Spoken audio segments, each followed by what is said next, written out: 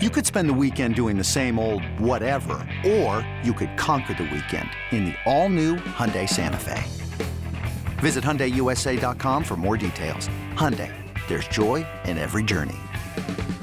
This episode is brought to you by Progressive Insurance. Whether you love true crime or comedy, celebrity interviews or news, you call the shots on what's in your podcast queue. And guess what? Now you can call them on your auto insurance too with the Name Your Price tool from Progressive. It works just the way it sounds. You tell Progressive how much you want to pay for car insurance, and they'll show you coverage options that fit your budget. Get your quote today at Progressive.com to join the over 28 million drivers who trust Progressive. Progressive Casualty Insurance Company and Affiliates. Price and coverage match limited by state law. Welcome back into the Lions 24/7 podcast. I am Tyler Donahue here in our Happy Valley headquarters. We've got Daniel Gallen and Mark Brennan still out in Indianapolis. They were all on the scene for Wednesday's coverage of Penn State. A couple James Franklin trips to the podium, 3 Penn State players out there the evening before on Tuesday. Athletic Director Pat Kraft met with media for the first time in a while, and there's a lot happening in college football, a lot happening with Penn State specifically as well. So a ton to catch up on, and we'll go right to Lucas Oil Stadium right now with Mark Brennan and Daniel Gallen. If you're watching us on YouTube, you can see there in the background, the stadium is looming large. Penn State hopes to get back there in early December for the Big Ten championship game. A lot of teams out there this week want to get to that game and punch their ticket for a college football playoff appearance perhaps. And Daniel, Mark, welcome back on board the podcast and appreciate the coverage you both have provided since landing out in Indianapolis on Tuesday. Yeah, it's a great event. Great to be here. One of the really cool things, Tyler, that we're able to do is connect with all the 24/7 sports people from the network, from different sites. So that part of it has been very, very cool. But obviously, a lot of stuff going down the last couple of days, and great to be here on the field at Lucas Oil Stadium. It's, I may run a 40 just to prove, that if the combine rolls around and they need me to get down here, I can run a 40, but maybe not then. We may have a lot of Penn State guys to cover at that combine next year, just getting ahead of ourselves a little bit. And Daniel, we had Olu. I got a good photo of Olu down on the field in advance. So I took a photo of Olu with the Lucas Oil Stadium thing in the back, knowing that he's going to be a dude here, next, February, whenever the hell the combine is. Right. Yeah. He's going to be one of those headliners we expect. And Daniel, we pulled you right out from your vacation and sent you out to Indy, and we just, there's no rest around here, right back to work. And look, you were churning out the articles on Wednesday, I should say, as things were coming out and into Thursday morning. We appreciate that as always. You were also on the microphone early on in James Franklin's press conference, and we'll start here because we have a lot of competitions to discuss across this roster. We'll cover a few of them during our conversation with you guys in Indianapolis.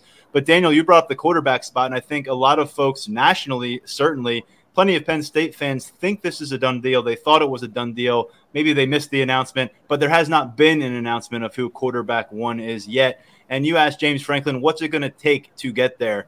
What did you hear back? Yeah, I think that some of the people that I was talking to afterwards were a little surprised by that because, especially within our network, everyone knows who Drew Aller is. He was 24/7 Sports' number 1 quarterback in the class of 2022. That we saw him make those cameos last year. I think that nationally, he's really regarded as a name to know. So I think it surprised some people, but I thought it was interesting that James Franklin brought it up, that they're in the competition phase right now. So I figured it was worth following up that, what's it going to take? And I thought that he gave a pretty insightful answer. That was pretty interesting when talking about, going with your gut instinct and then also trying to square that with the data that you're getting, going through, the analytics and the statistics.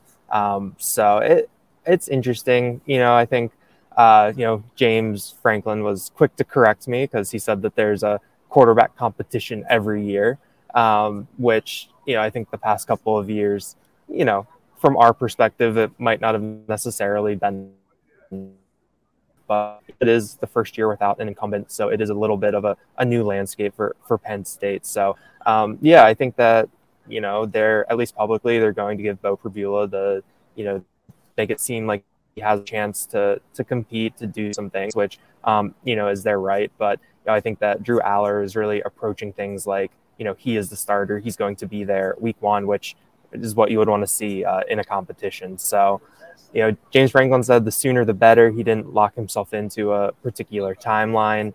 But I think that'll be something that, as we get through camp, as we get closer to September 2nd, when is that announcement going to come? When are they going to lock it in? When are they really going to start to, ramp things up with Drew Aller as the number one, or Bo Pribula, however this shakes out in James Franklin's eyes? I don't have the calendar in front of me, guys, but whatever that Wednesday is that precedes the first game week practice, so the final week of preseason camp, so that puts us into the August 20s.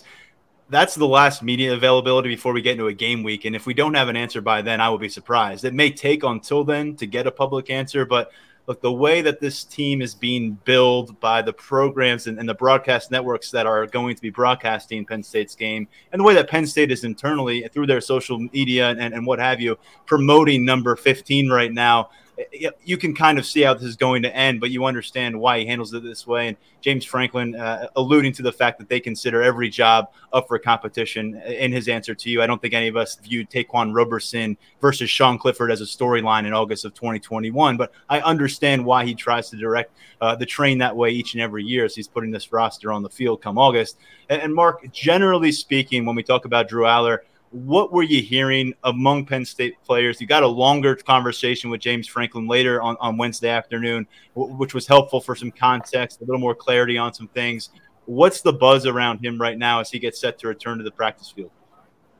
Yeah, one thing I just want to let people know is the Wi-Fi here is really bad. So if we lag a little bit, just be patient. It will catch up. So we're going to be okay. I actually have a router right next to me. Daniel doesn't.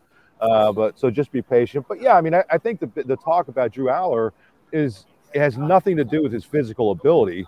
I mean, every time Franklin talks about him, what does he say? He's 6'5", 245 pounds. He can run, he can do this. It's about leadership. And the one thing that he's going to have to do is step up as a leader. Olu Fashanu was one of the players here, projected high first-round draft pick. And I think we saw in the spring the way he emerged. He's been emerging as a leader. And I was able to ask Olu about the incident in the blue-white game where Amari Evans was flagged for celebrating a touchdown. And Olu actually went down and talked to him and about those leadership skills. Well, we know that's going to come from guys like Olu, guys who have been around for a while. But by nature, the quarterback has to be a leader. And that's really, to me, when you look at where Drew Aller is, he's got what should be the best offensive line, and I know we've said this in the past, but it should be the best offensive line of the James Franklin era. A lot of talent, deep. Two outstanding running backs, outstanding tight ends who I think are being undervalued on a national level, and I think the receivers are going to end up being better than some people think. He's got all of the pieces around him to allow a young quarterback to succeed. But what is it all going to come down to? It's going to come down to when they're in a tight game and he has to step into that huddle, how is he going to handle it? One of the things I'm getting from other reporters out here, from other schools, well, if Aller's that good, why didn't he start last year? And I said, they went 10-2 with Clifford.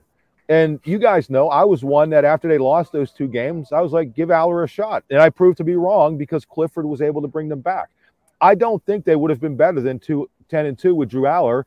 And I think long term, that ended up being a better situation for Drew Aller because he was able to learn all those leadership things from Clifford.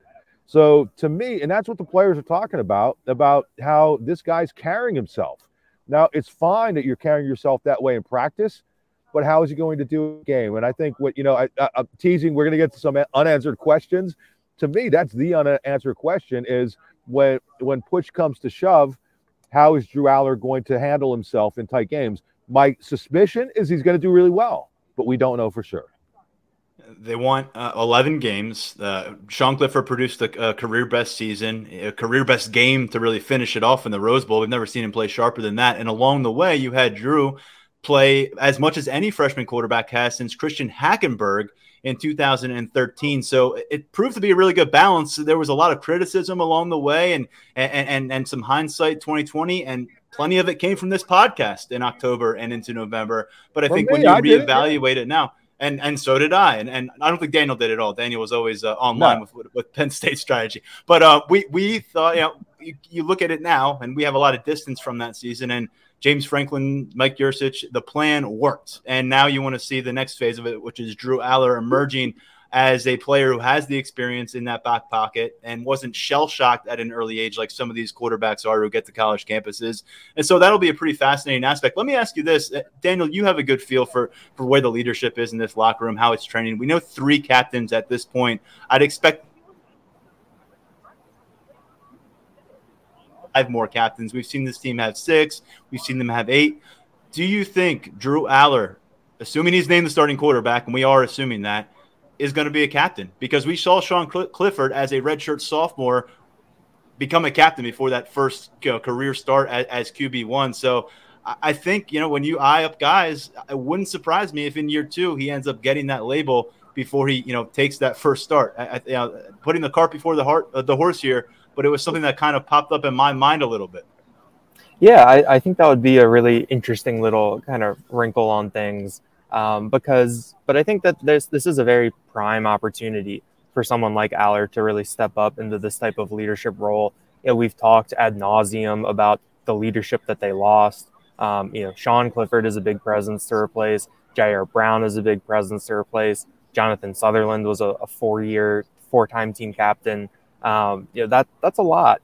And we've heard a lot about how this year the leadership is probably going to be different, that it'll be, I think, a little bit more diffused between, more guys in terms of stepping up and leading their position groups. But I think that Aller is in a good position to really kind of assert himself as a leader. I think that's very clear that he has the respect of his teammates. Even, hearing Keaton Ellis get asked about Drew Aller yesterday, you can tell that he has a lot of respect, and that's one of the captains who's already been named.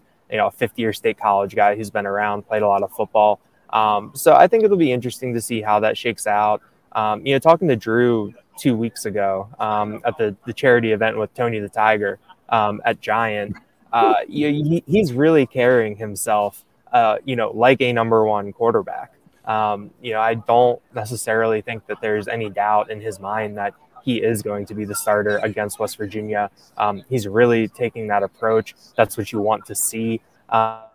And I think that will really show in his leadership, with those wide receivers, getting on the same page as them, with the tight ends, with his offensive line. I think he's in a position to really, really be able to assert himself right now. And, honestly, until you brought it up, I hadn't entertained the idea of Aller being a team captain. I was, looking more, maybe Theo Johnson as that second offensive captain. But, I think that as Penn State turns forward, away from, the Clifford era into, this window that they're in right now and what they could potentially accomplish, I think that could be a really, really interesting little wrinkle for Penn State.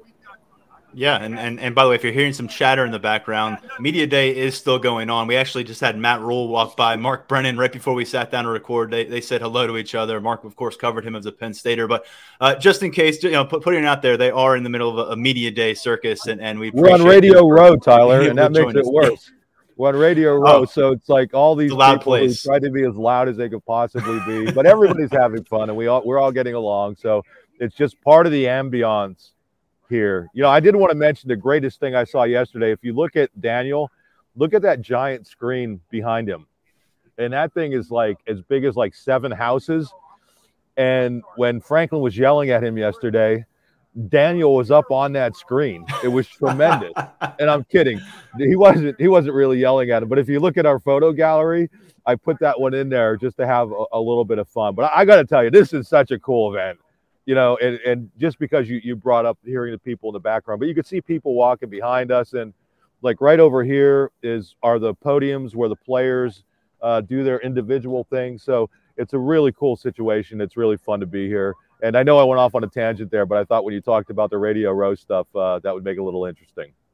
No, it's cool. And I just want to quickly, because I don't want to shortchange some of the other guys who could carry that captaincy. Yeah. Aside from Drew Aller, Theo Johnson came to mind. I do wonder if because of the offseason, off field situation, will James Franklin follow through with that? Could that kind of get in the way of him being a captain one way or the other? I don't know, but that's in play at least. And then the other name is Keandre Lambert-Smith. I mean, Right. Everything we've heard about him since the day the offseason started is he has bought in and then some, and he's always at the facilities, and it seems like that has sustained months and months and months. So he's the other guy where if you're looking for where captain material, there's plenty of guys with captain material, but I think Drew Aller, Theo Johnson, and Keandre Lambert-Smith, when you look at who else on offense could get that that label this year, I think that's where I tend to look. Mark, going back to, before we get to some individual players, going back to that James Franklin podium session yesterday around noon, and then the follow-up, which came up a couple hours later, what ultimately were you kind of taking away? What did you feel like was fresh to you? There's a lot of stuff that has been rehashed, a lot of the same talking points that we've heard from James Franklin going back to, last winter even, and it's on a national stage. You understand why that's the case, but looking a little bit more closer, our listeners, our audience, they know what's going on with Penn State day to day. What was some fresh content that you feel like you came out of those conversations with? Yeah, one of the funny things about Franklin is sometimes he'll suggest he's not going to answer a question, and then he answers it. And I asked him about the timing of his NIL comments. So for people who may have been on vacation or weren't paying attention closely, he comes out of that craziness of June, and then in early July goes on the Adam Brenneman podcast. Adam was here, by the way, as well. And says, Penn State's 2 years behind on the NIL front. And then obviously Franklin and the staff put out a bunch of tweets kind of encouraging Penn State fans, the 700 million or whatever it is, to start supporting NIL. I'm paraphrasing, but that's essentially what he said. And what I wanted to know was, why pick that timing? It's like, I know, part of it, and we discussed it on the pod last week, is that June is such a grind with official visits and camps and players enrolling that, there's so much going on. But he said, first of all, he said, there sometimes reporters ask good questions that I can't really answer. And then he proceeded to answer it by saying the two collectives came together, so he thought it was a good time. And he did something which I thought was really smart, is he applauded Pat Kraft for the work that he's doing. One thing I've been critical of Pat about is that I don't think he's been vocal enough about NIL. And he's starting to be now. But I kind of understand now why he wasn't, because you had, these two different collectives, and you don't want to insult anybody, because if you insult one side, you may be turning off people who want to donate. Or if you insult the other, it's the same sort of thing. And I think Franklin understands that, and I think Kraft understands that. And now that they're together under Happy Valley United, it's something that he was able to speak out about. And I think that's really important. I mean, when he put out his tweet in early July, the thing that jumped out to me, and I forget the gentleman's name, but one of the first person who replied, basically said, James, I'd love to help, but I don't know how NIL works. And I'm paraphrasing, but it's like, how could you be this far in and you have a longtime fan not understanding what NIL is about? And so that's where I think it's just vital that they're able to get that message out there. And people may say, hey, Brennan, you're asking a lot of questions about NIL. I'm just telling you, if they don't get this together and do it the right way, you are going to have problems competing at the highest level. And so I think he wanted to shock people a little bit. He didn't say that, but I think, he wanted people to realize, listen, people have to get it together and get going. So for me, when I heard what he said yesterday, it's pretty funny, because most people say Franklin ducks questions or whatever. If you ask a good question, he may say he's not going to answer, but he's going to give you he will attempt to give you an answer. If you're professional and courteous and ask a question, and I'm not saying that's what I am all the time, but if you ask a question the right way, he's going to at least try to give you an answer. And he did that, and I thought it was a pretty good answer. So that, I know that was long-winded, but I think it was really important. Well, there's so much going on with it, and we'd spent a lot of time last week. We had Adiza Isaac and Denai Dennis Sutton previewing the event that actually takes place tonight. We're recording on a Thursday afternoon. Thursday evening, James Franklin was in Indy giving speeches on Wednesday, and now he's going to be at the Jersey Shore on Thursday talking about NIL and trying to raise funds. And, it's been a lot of it between the lines, Mark, but now not so much between the lines. The big concern here, the flags that are being raised, isn't about Penn State being able to go out and sign a great freshman class for 2024. It's about Penn State being able to retain their 2023 stars and make sure they don't end up with other Power 5 players in 2024 finishing out their career elsewhere. And I think that's kind of a paradigm shift where a lot of people are focused in on the prism of what's happening in the recruiting world versus roster retention. And Penn State's in a good spot. They're in an enviable spot in the scope of the college football universe. But if you want to be in that small cluster that competes for national championships on a perennial level, you really can't afford to slip up in these next 2 to 3 years and maybe even a shorter period than that.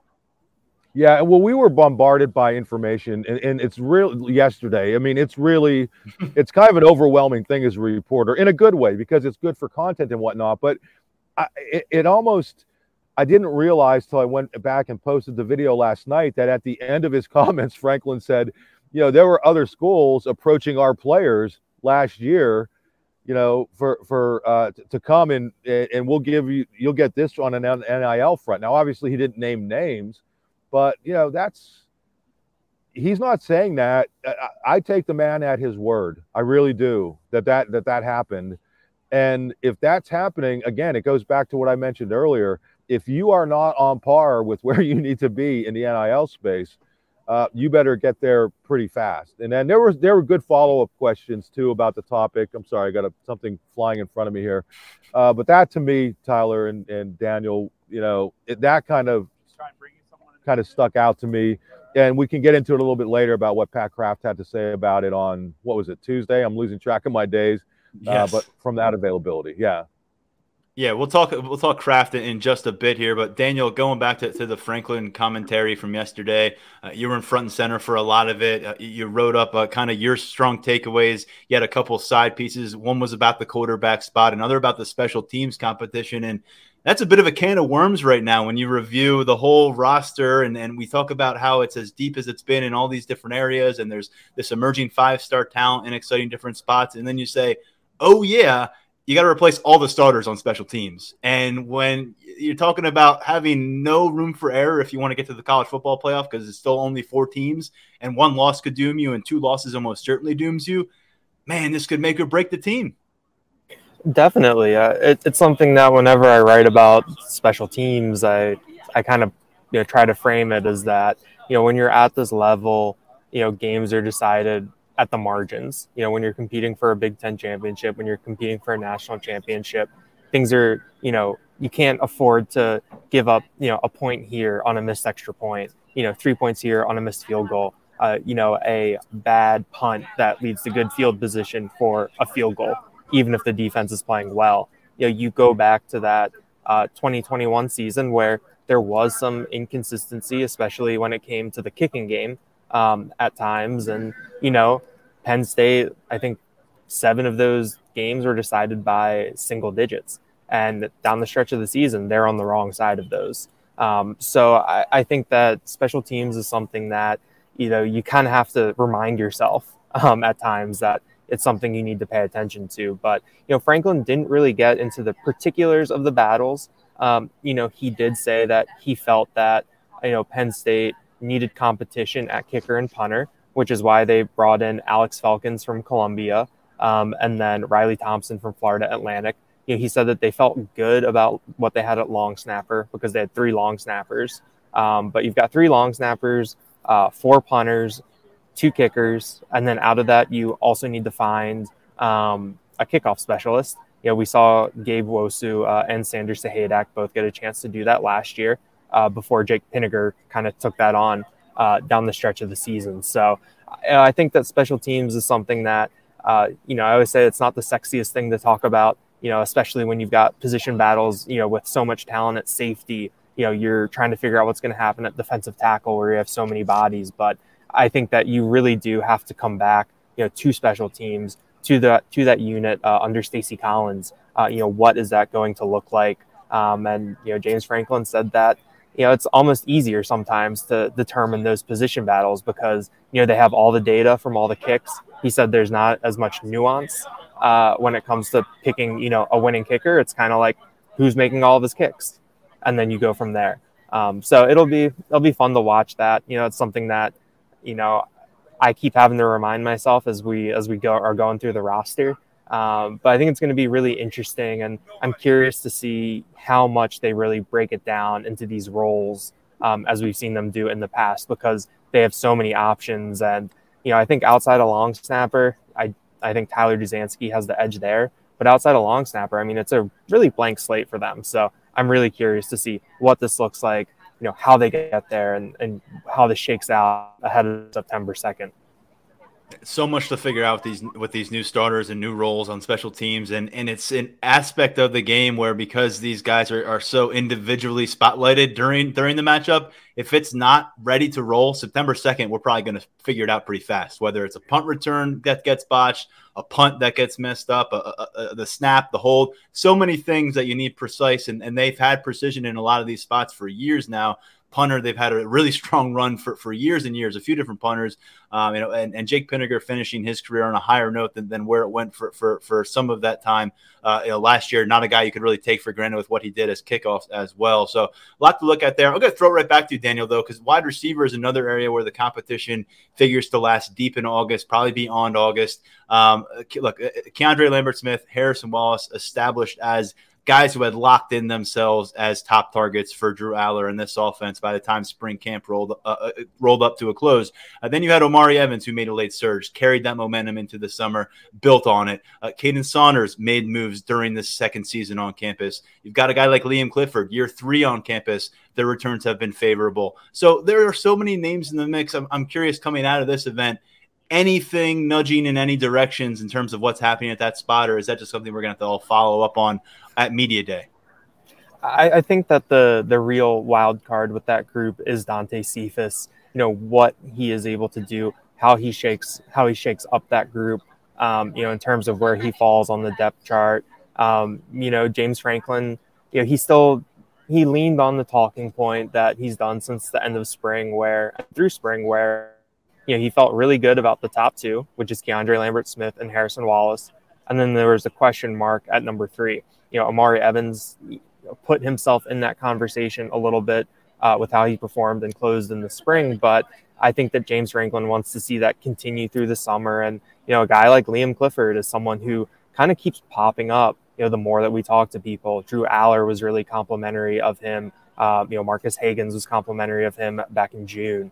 Caden Saunders is someone I'm excited to see, what he's been able to do, how he's able to transform his body to be able to contend and potentially make an impact. And Franklin, I think last year at the beginning of the season, he came out and was excited about that wide receiver group. He said that he felt like they had a solid 2 deep across the board.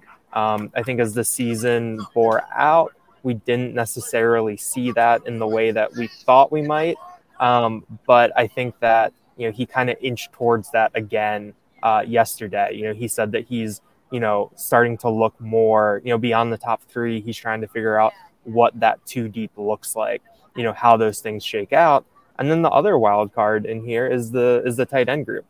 James Franklin, there was a good follow-up asked where, will you play more 2 tight end sets if you can't find a very solid third wide receiver? And he said, yeah, that, there's no hesitation to do more 12 personnel. We saw them put 3 tight ends out there at times with all of them, lined up, split out wide. I think he really likes that tight end room. This is the 3rd year in a row that I think this year he didn't say it was the best in the country, which he did last year, and Georgia fans were very quick to correct me on social media. He said it's as good as it's been, though.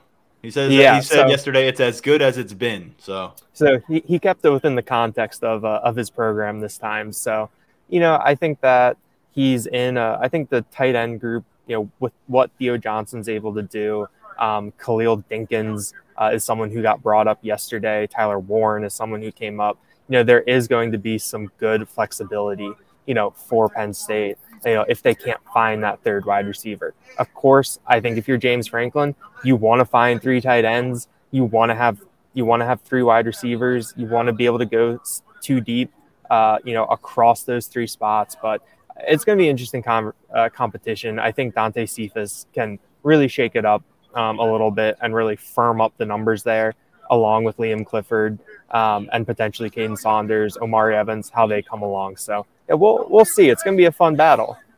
Yeah, 2 more names and 2 big bodies in that passing game. You may have mentioned him, but I may have missed it. Malik McLean, the Florida State transfer who now has those spring practices under his belt, 6'4" frame, was working his way within this offense, trying to find that footing. Curious to see how that materialized with the work with his quarterbacks and his receivers away from the coaching staff this summer, and how he hits the ground running in August. And then the guy that I said was my probable number 1 pick at recess among this freshman class, Andrew Rappelier.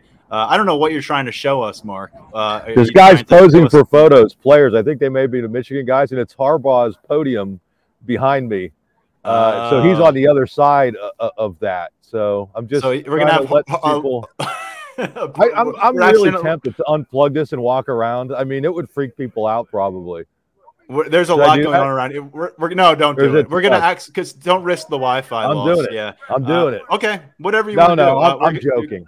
Hey, we're going to get a broadcast of Jim Harbaugh in the background of this podcast. Yeah, one thing I wanted to, and I should have mentioned this earlier, that I had the opportunity to sit in with Josh Pate for 247 Sports and CBS Digital. He had a one-on-one interview with Franklin, and I was able to be in there shooting photos. And I don't want to give away everything that Franklin said, but as you guys know, to me, Josh Pate is as good an interviewer as there is, if not the best interviewer. This guy is just absolutely terrific. And one thing that Franklin said to him, and again, I'm not giving away everything that Franklin said there because I'm sure we'll have video up on the site, is that he feels very fortunate with the stability they have at their coordinator spots. With Yurcich, you have Diaz back, and then going back to the special teams comments before, Stacy Collins has now been in the program for several years. So having that sort of stability, he really spoke up about having Diaz, who's a former head coach, that all has been very good. And the general lack of turnover with the coaching staff, the people that he's been able to have around for a lot of years, not as much turnover as there was in a few previous years, has been very good. So that was one thing. I'm sure when Josh gets that video posted, people want to see it because, again, just a terrific interviewer, and he had a great one-on-one interview with Franklin. There's some really good stuff from it. And look, there's 2 new position coaches. That's not a lot of turnover in today's modern college football. One of which is your decision. You decide to tell Taylor Stubblefield it's time to part ways, and then you bring in a guy who's essentially family with one of your position coaches, and Anthony Poindexter.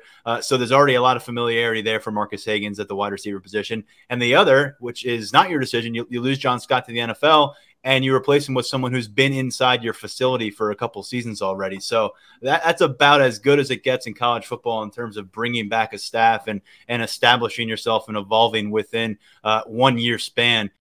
We'll be right back on the Lions 24/7 podcast. Another day is here, and you're ready for it. What to wear? Check. Breakfast, lunch, and dinner? Check. Planning for what's next and how to save for it? That's where Bank of America can help. For your financial to-dos, Bank of America has experts ready to help get you closer to your goals. Get started at one of our local financial centers or 24/7 in our mobile banking app. Find a location near you at bankofamerica.com/talktous. What would you like the power to do? Mobile banking requires downloading the app and is only available for select devices. Message and data rates may apply. Bank of America NA, member FDIC. Mother's Day is around the corner. Find the perfect gift for the mom in your life with a stunning piece of jewelry from Blue Nile. From timeless pearls to dazzling gemstones, Blue Nile has something she'll adore. Need it fast? Most items can ship overnight. Plus, enjoy guaranteed free shipping and returns. Don't miss our special Mother's Day deals. Save big on the season's most beautiful trends. For a limited time, get up to 50% off by going to BlueNile.com. That's BlueNile.com.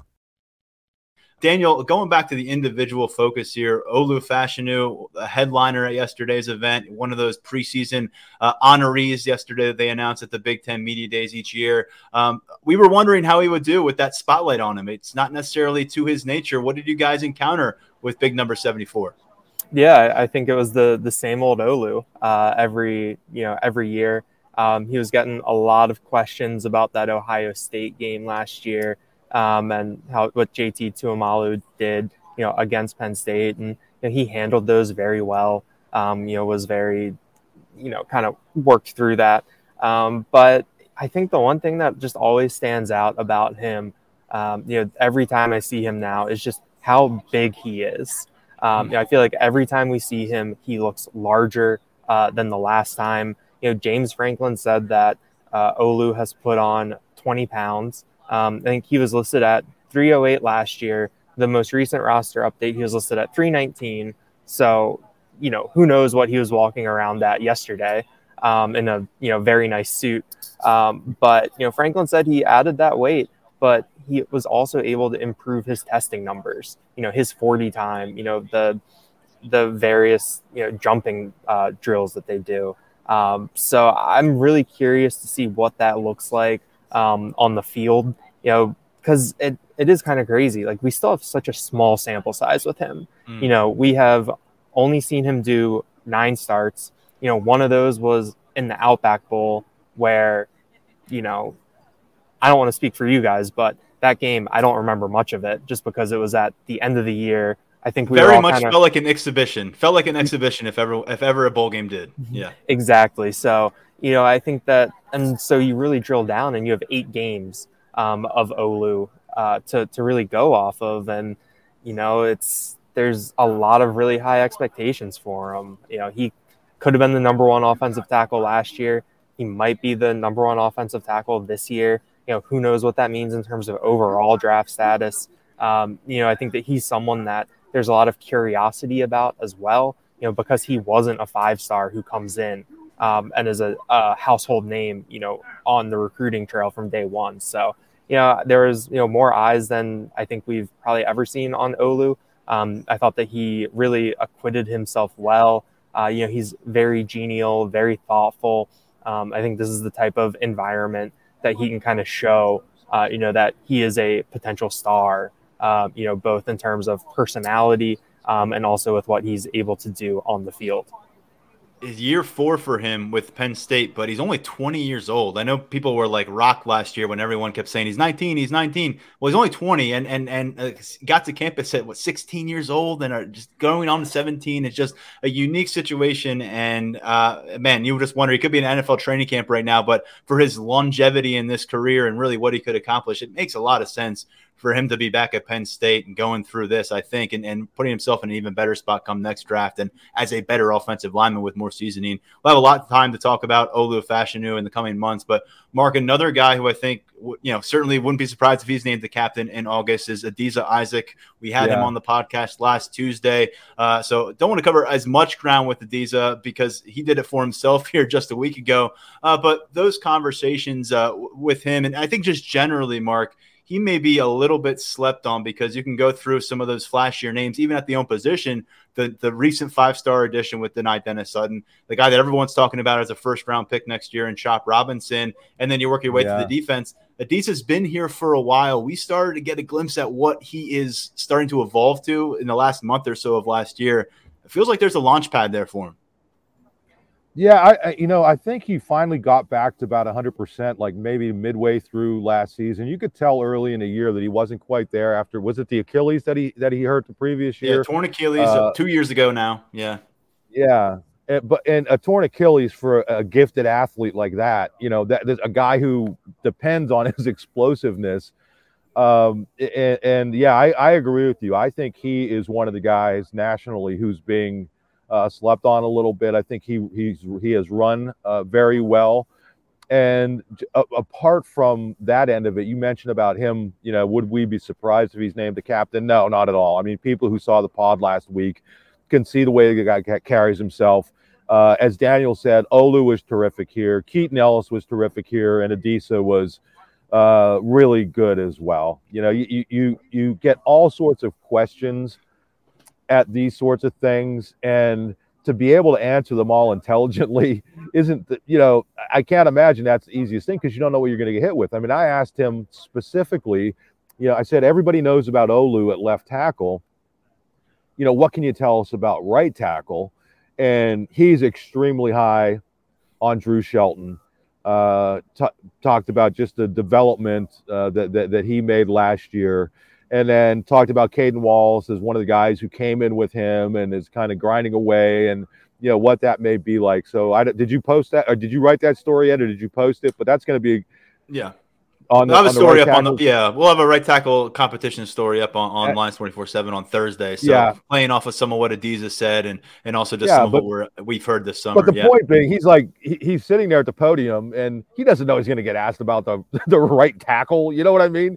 And obviously just handled it effortlessly. So I would really look out that whole defensive end group, Tyler and Daniel.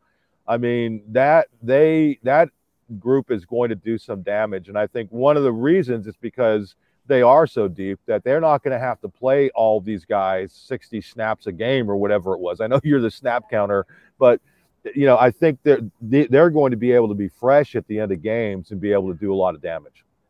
I think so too, and that adds up when you have this kind of talent on the edge. And James Franklin keeps talking about what they can do at that position this season. And those two players, Denai Dennis Sutton and Adiza Isaac, on the podcast last week, and I know that they've kind of doubled down on that this week a little bit. Adiza out at Big Ten Media Days, but Amin Vanover, Zariah Fisher, I mean, they can't say enough about what those two veterans have done. Zariah Fisher working back from an injury in his own right last year, and then Amin Vanover kind of quietly going about his business as a rotational piece on the defensive front last year, maybe taken for granted a bit by the general Penn State fan, maybe by us as well, but a lot to appreciate about that unit. And then you had a story on Keaton Ellis, Daniel, and I know Mark spent some time discussing Keaton Ellis when we previewed Big Ten Media Days last week. The hometown kid, he could ride his bicycle to Beaver Stadium for games, and now here he is, year 5 on campus, taking advantage of that COVID eligibility, a team captain and a returning starter at safety. Yeah, Keaton reminds me a little bit of Jair Brown last year, when Tig was here, and you could really tell what it meant to him and to his story, and, having this accomplishment in terms of, on his football resume. And, I think it was something similar for Keaton Ellis, where, he said it was an honor to be here in Indianapolis representing Penn State. He talked about learning that he was a team captain and just how honored he felt. And what that really meant to him as someone who grew up in State College as a lifelong Penn State fan. He talked about telling his dad that he was named the team captain, and he said it was just a very, very emotional moment, for his family. He was asked about, the community around him, and he talked about how much he appreciates, State College, Penn State, being kind of part of the fabric and knowing people that are going to be there to support him. So I thought it was something really cool for Keaton Ellis to be here, to be able to represent Penn State, to be that team captain. And then he's kind of got to make it work on the field now. And that's something that James Franklin brought up, when he was asked about Keaton and trying to replace Jair Brown. He talked about when Keaton Ellis was a high school recruit, he's one of the in Pennsylvania. He played wide receiver and cornerback at State High and was a big-time playmaker. And James Franklin said that those playmaking skills haven't really been there for Keaton Ellis these first couple years. I know he did have a handful of forced fumbles as a freshman in 2019, but he talks about how Jair Brown was someone who the ball just kind of found him. That it didn't matter if he was playing center field, it didn't matter if he was rushing the quarterback, it didn't matter if he was making a play downfield. He was able to get to the ball, get it out, make a game-changing play. And James Franklin thinks Keaton Ellis can be that type of player. He just hasn't seen it yet. But as it goes through the spring and into the summer, I think Franklin said that he's really been able to see what Keaton Ellis, can do in terms of making those types of plays. So I think it'll be curious to see how this works. Anthony Poindexter also had really good things to say about Keaton Ellis when we talked last month, and it kind of echoed what James Franklin said. in terms of getting the comfort at the position and now being able to make more plays. But I think Keaton Ellis is going to be a really important player this year, both in terms of the on-field product with the defense, but also in terms of leadership, being more vocal and making happen on that end. Yeah, safety is a pretty fascinating spot. They've got 4 guys back who've played significant football. You've got these freshmen who that we like a lot and they think highly of, in King Mack and Dakari Nelson. Last year there was such a separation, Jair Brown and the rest of the group. You wonder, is it more of a cluster of guys at the end of the day when it comes to those snap counts versus someone separating themselves? But right now, already named a captain, Keaton Nelson, a good spot to maybe play a bigger role in this defense than what people maybe had him pegged for coming out of the 2022 season, especially with that depth at safety. Guys, let's finish off the Penn State stuff here with some Pat Kraft conversation. You guys got him before Franklin and the players Tuesday evening. Fortunately, your flights came through. You got out of Philly, you got to Indianapolis, and you were there for Pat Kraft's for Pat Kraft. Mark, I know you were pretty anxiously awaiting this opportunity because it had been a while, and college football has moved fast in a hurry. What do you make of what you heard from Pat Kraft? What did you get out of it, and where you still left maybe scratching your head a little bit?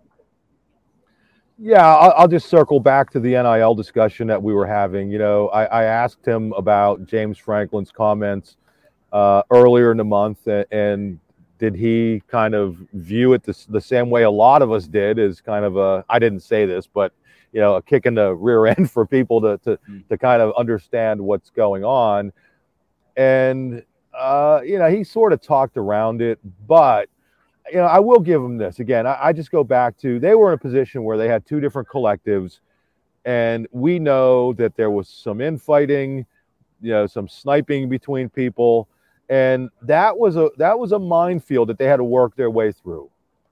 And it's, as an athletic director, you're limited in what you can do because you're not running these collectives. Somebody else has to. You're not allowed to. You're not dictating every single thing. So to be able to ultimately see the 2 collectives come together, I think had to be just a huge sigh of relief to him. But now I just think it's incumbent on him to make sure that message, that you don't have people saying to James Franklin, Coach, I want to help on the NIL front, but what is NIL? That's unacceptable. That can't happen. And I get why they were at where they were at, and you can't come in as an AD and fix everything in 1 year. So they got the 2 collectives together, and I think now it's incumbent on Pat to make sure that people understand how important, number one, what NIL is. If you're a Penn State fan and don't know what NIL is, Penn State is not doing its job. It needs to be able to get that message out there. And I think he can effectively deliver that message now that those 2 things are together. So to me, again, I know I harp on this NIL, but I am telling you guys, if they don't get it all together here, I mean, it's vital. It is absolutely vital because other schools have their act together and are able to leverage these things. So that was the first thing. The Beaver Stadium, where kind of that is. I think I like what I'm hearing from Pat Kraft about Beaver Stadium much more than what we heard from Sandy Barber, because Sandy Barber was always smoke and mirrors. Oh, we're going to do this whenever we're going to do this. He's actually giving us some concrete, literally and figuratively, info on kind of timelines, and not absolutely specific, but like realistically, you can see things that could happen. And I asked him about the beer sales, and he brought up something that I never even considered, even though sometimes I have to run down into the stadium at halftime to get photo cards and stuff, which is neither here nor there. Get a but beer. Any fan, to get a beer, right? Yeah, to go get a I wish I could get about 10 beers during some of those games, but the ability to navigate in that stadium, like during a game, is absolutely atrocious. And he said they actually had to cut off beer sales at points because the lines for the restrooms were like interfering with the beer lines. And I'm thinking, well, they probably could have had one line. You just go get a beer and then go straight to the restroom and then go back to your seat. But seriously, little things like that. Like, so when you talk about improving Beaver Stadium, the fact that he's thinking about those things that matter to the fans, the fact that he's thinking about improving Wi-Fi, those are the little things that I think a good athletic director really has to pay attention to. And I think now that he's kind of unencumbered by the collectives, now that that's, and we'll see if it's been solved. I think it's been solved, but now that that's been solved, I think you have kind of a mover and shaker who can get things going. But let's see, again, now it's time for you to step up, Pat Kraft. Let's see how you do. All right. Well, Mark, you just mentioned the stadium Wi-Fi for Beaver Stadium. Lucas Oil Stadium Wi-Fi is we're just hanging on. We're trying to get to the finish line here, so I won't tempt fate too much. Let's close with a couple questions here to each of you. We'll start with Daniel. Daniel, any sights, sounds, takeaways from the couple days you spent in Indy that we didn't hit that you can talk about on the podcast? I know you saw a lot in Indy, but that you can actually discuss with us. And any unanswered question that really stands out. We've got a couple weeks till that preseason media day back over in Beaver Stadium when we get rolling with our coverage in August. But between now and then, what's kind of lingering out of this event? Yeah, I think one thing that I think there's a lot of excitement and respect, for Drew Aller. I think that's something that, in terms of, everyone that we've talked to, people within the 24/7 Sports Network, people that I know who cover other teams. I think the fact that James Franklin didn't outright say that Drew Aller is going to be starting week 1, I think that surprised a lot of people. I think that there's really a lot of excitement about him. I think overall, I just think that Penn State is in a really good position. I talked to Michael Robinson, the former Penn State quarterback who is going to be part of NBC Sports' pregame coverage of college football, and he is very, very excited. He talked about being able to see this program be at this point. The fact he's excited to be close to it, to help broadcast it. There's an interesting nugget from him where he went to Verona High School in Richmond. He corrected me on the pronunciation. I got that one wrong when I asked him, but Penn State has 2 players on that roster from that high school on the roster, in Kavion Keys and Alonzo Ford, the Old Dominion transfer. And he said that Alonzo Ford was actually someone who was in a program that he ran at his high school, to help kids achieve, to, really put kids on the right path, and to see Ford come out of that program and then end up at Penn State. I think that was something that was really special to him. He said that he has a good relationship with Drew Aller, and they've talked about what it means to be a Penn State quarterback, to go through that. I thought that was really interesting. And then on the recruiting trail, there's one little nugget that got passed along to me where, Ethan Grunkemeyer, we all saw the highlights of what he did at that 7-on-7 tournament at Ohio State. It was a great highlight tape. I was talking to a couple people who were there and saw it. They were really impressed. And it turns out that, Ohio State came away from it with a lot of respect, for Grunkemeyer. Obviously they're set at quarterback, the level that they recruit at. But, it does seem like that Grunkemeyer is someone whose profile is really, really rising right now. And that it seems like Penn State could be in position for, twice in 3 cycles to really get a really, really good, solid quarterback, out of Ohio. Daniel serving up the good stuff. He has a lot more for you at Lions247.com. Your Wi-Fi held up throughout that entire answer, so that's good stuff. You're done. We appreciate that. Stand by for us to finish here with Mark Brennan. Mark, a lot of good stuff there from Daniel. What are the observations that you kind of we didn't cover here maybe in the first 50 minutes of the show that you just think are worth emptying the notebook a bit here before you maybe forget about them on your flight home and return trip? Yeah, I mean, unanswered question, right tackle. Whatever Franklin says, we know who the quarterback's going to be. And like as you said earlier, Tyler, I understand why he's doing it. I mean, because you just don't anoint somebody, but we know the quarterback's going to be Drew Aller. But I think the question on this team is going to be who that right tackle is. It's funny how nobody's saying that there's a competition at left tackle. There's a competition at every position, right? Not left tackle, not quarterback right now, because we know who the quarterback's going to be. And that's not a knock on Bo Pribula. I mean, he's in there competing. I know he's doing it.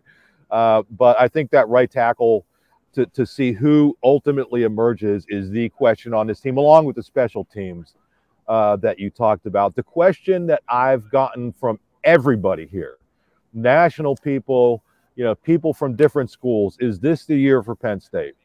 And Michael Robinson said it when Daniel was there. It's going to be, for this to be the year for Penn State, they got to beat at least one of two teams, right? They have to get over the hump that they've been unable to get over so many times in beating Michigan and or Ohio State when those programs are operating at an elite level. And both of them are operating at an elite level now. So we can talk about preseason, we can talk about everything, but it's going to boil down to those two games, in my view, for Penn State. Also wanted to throw out something. Michael Robinson, this guy is a star in the making, okay? He was great as a player at Penn State in his final year, struggled a little bit early, then had a nice NFL career, and then went to the NFL Network and has done a lot of different media things, and now he is getting a shot at NBC. And I had a chance to just BS with him because we're kind of friends, and he's like, man, this is the big one. This is the big one, and I think he's a little bit nervous. I said, dude, you have this. He could do that. He could have done this when he was a player. And I'm just telling people, Todd Blackledge is going to do the color commentary for NBC. But everybody knows about Todd Blackledge. He's an established guy. I am just telling Penn State fans, if you loved Michael Robinson as a player, and he was kind of in a niche on the NFL Network, that if you're a real hardcore NFL fan, you knew what he was about in terms of analysis and stuff, watch for Michael Robinson. He's going to be a star. It was fun seeing him out here, and I think he's going to do an absolutely spectacular job for NBC. So I'm really looking forward to that. It was good to catch up with him, and it was good to catch up with all the people out here. Again, the question for Penn that everybody's asking about Penn State, is this the year? How talented are they? Yeah, they're super talented. They're as deep as they've been, but you got to win at least one of those two games or none of it means anything, right? I mean, that's the position that we're at. You got past the two losing seasons. You got back on track next year. Now this is the year to prove that you're able to take that next step. You have your coordinators have been around. There's stability in the staff. You have talent everywhere. This is the year to take that step. And if they don't, it's good. I think it's fair to say now, and I'll say it, that it will be a disappointment if they're not able to win at least one of those two games. James Franklin, like a lot of coaches, goes out to this event and talks about chasing championships every year. Some years it feels a little bit more legitimate than others. I don't know if it's ever felt quite as legitimate as it does now. Maybe back in 2017 after they won the Big Ten title, but it feels like it's there for them. And you're right. That means the bar is raised. 11 wins last year, 11-2 finish, a New Year's Six Bowl. That was beyond expectations. Different storyline to play out here in the coming months. We'll be back out on the field in just a couple weeks for preseason camp. But first, we've got a busy weekend of recruiting coverage. We've got prospect camp on Friday. We've got the Lash Bash on Saturday. We'll talk to these guys next week. You see Mark making his way around Lucas Oil Stadium now, giving you the grand tour on YouTube. Daniel, Mark, appreciate it. You guys get home safe on Friday, and great coverage from Big Ten Media Days. All right, later. We'll be back with Lions 24/7 podcast. Couple episodes coming your way next week. A lot of coverage between now and then over at Lions247.com. New recruiting rankings dropped today for the 2025 cycle. That means Penn State commits now have new rankings. That means a bunch of prospects across the region that the Nittany Lions are well established with now have rankings as well. Check out our coverage of those at Lions247.com, along with the prospect camp, the final elite showcase prospect camp of the summer for Penn State on Friday afternoon. We'll have live updates throughout for VIP subscribers. Hop on board. If you're not a VIP subscriber, 30% off an annual deal or $1 for 1 month. We'll talk to you real soon right here on the Lions 24/7 podcast. We'll talk to you a lot sooner over at Lions247.com. Stepping aside for now, I'm Tyler Donahue.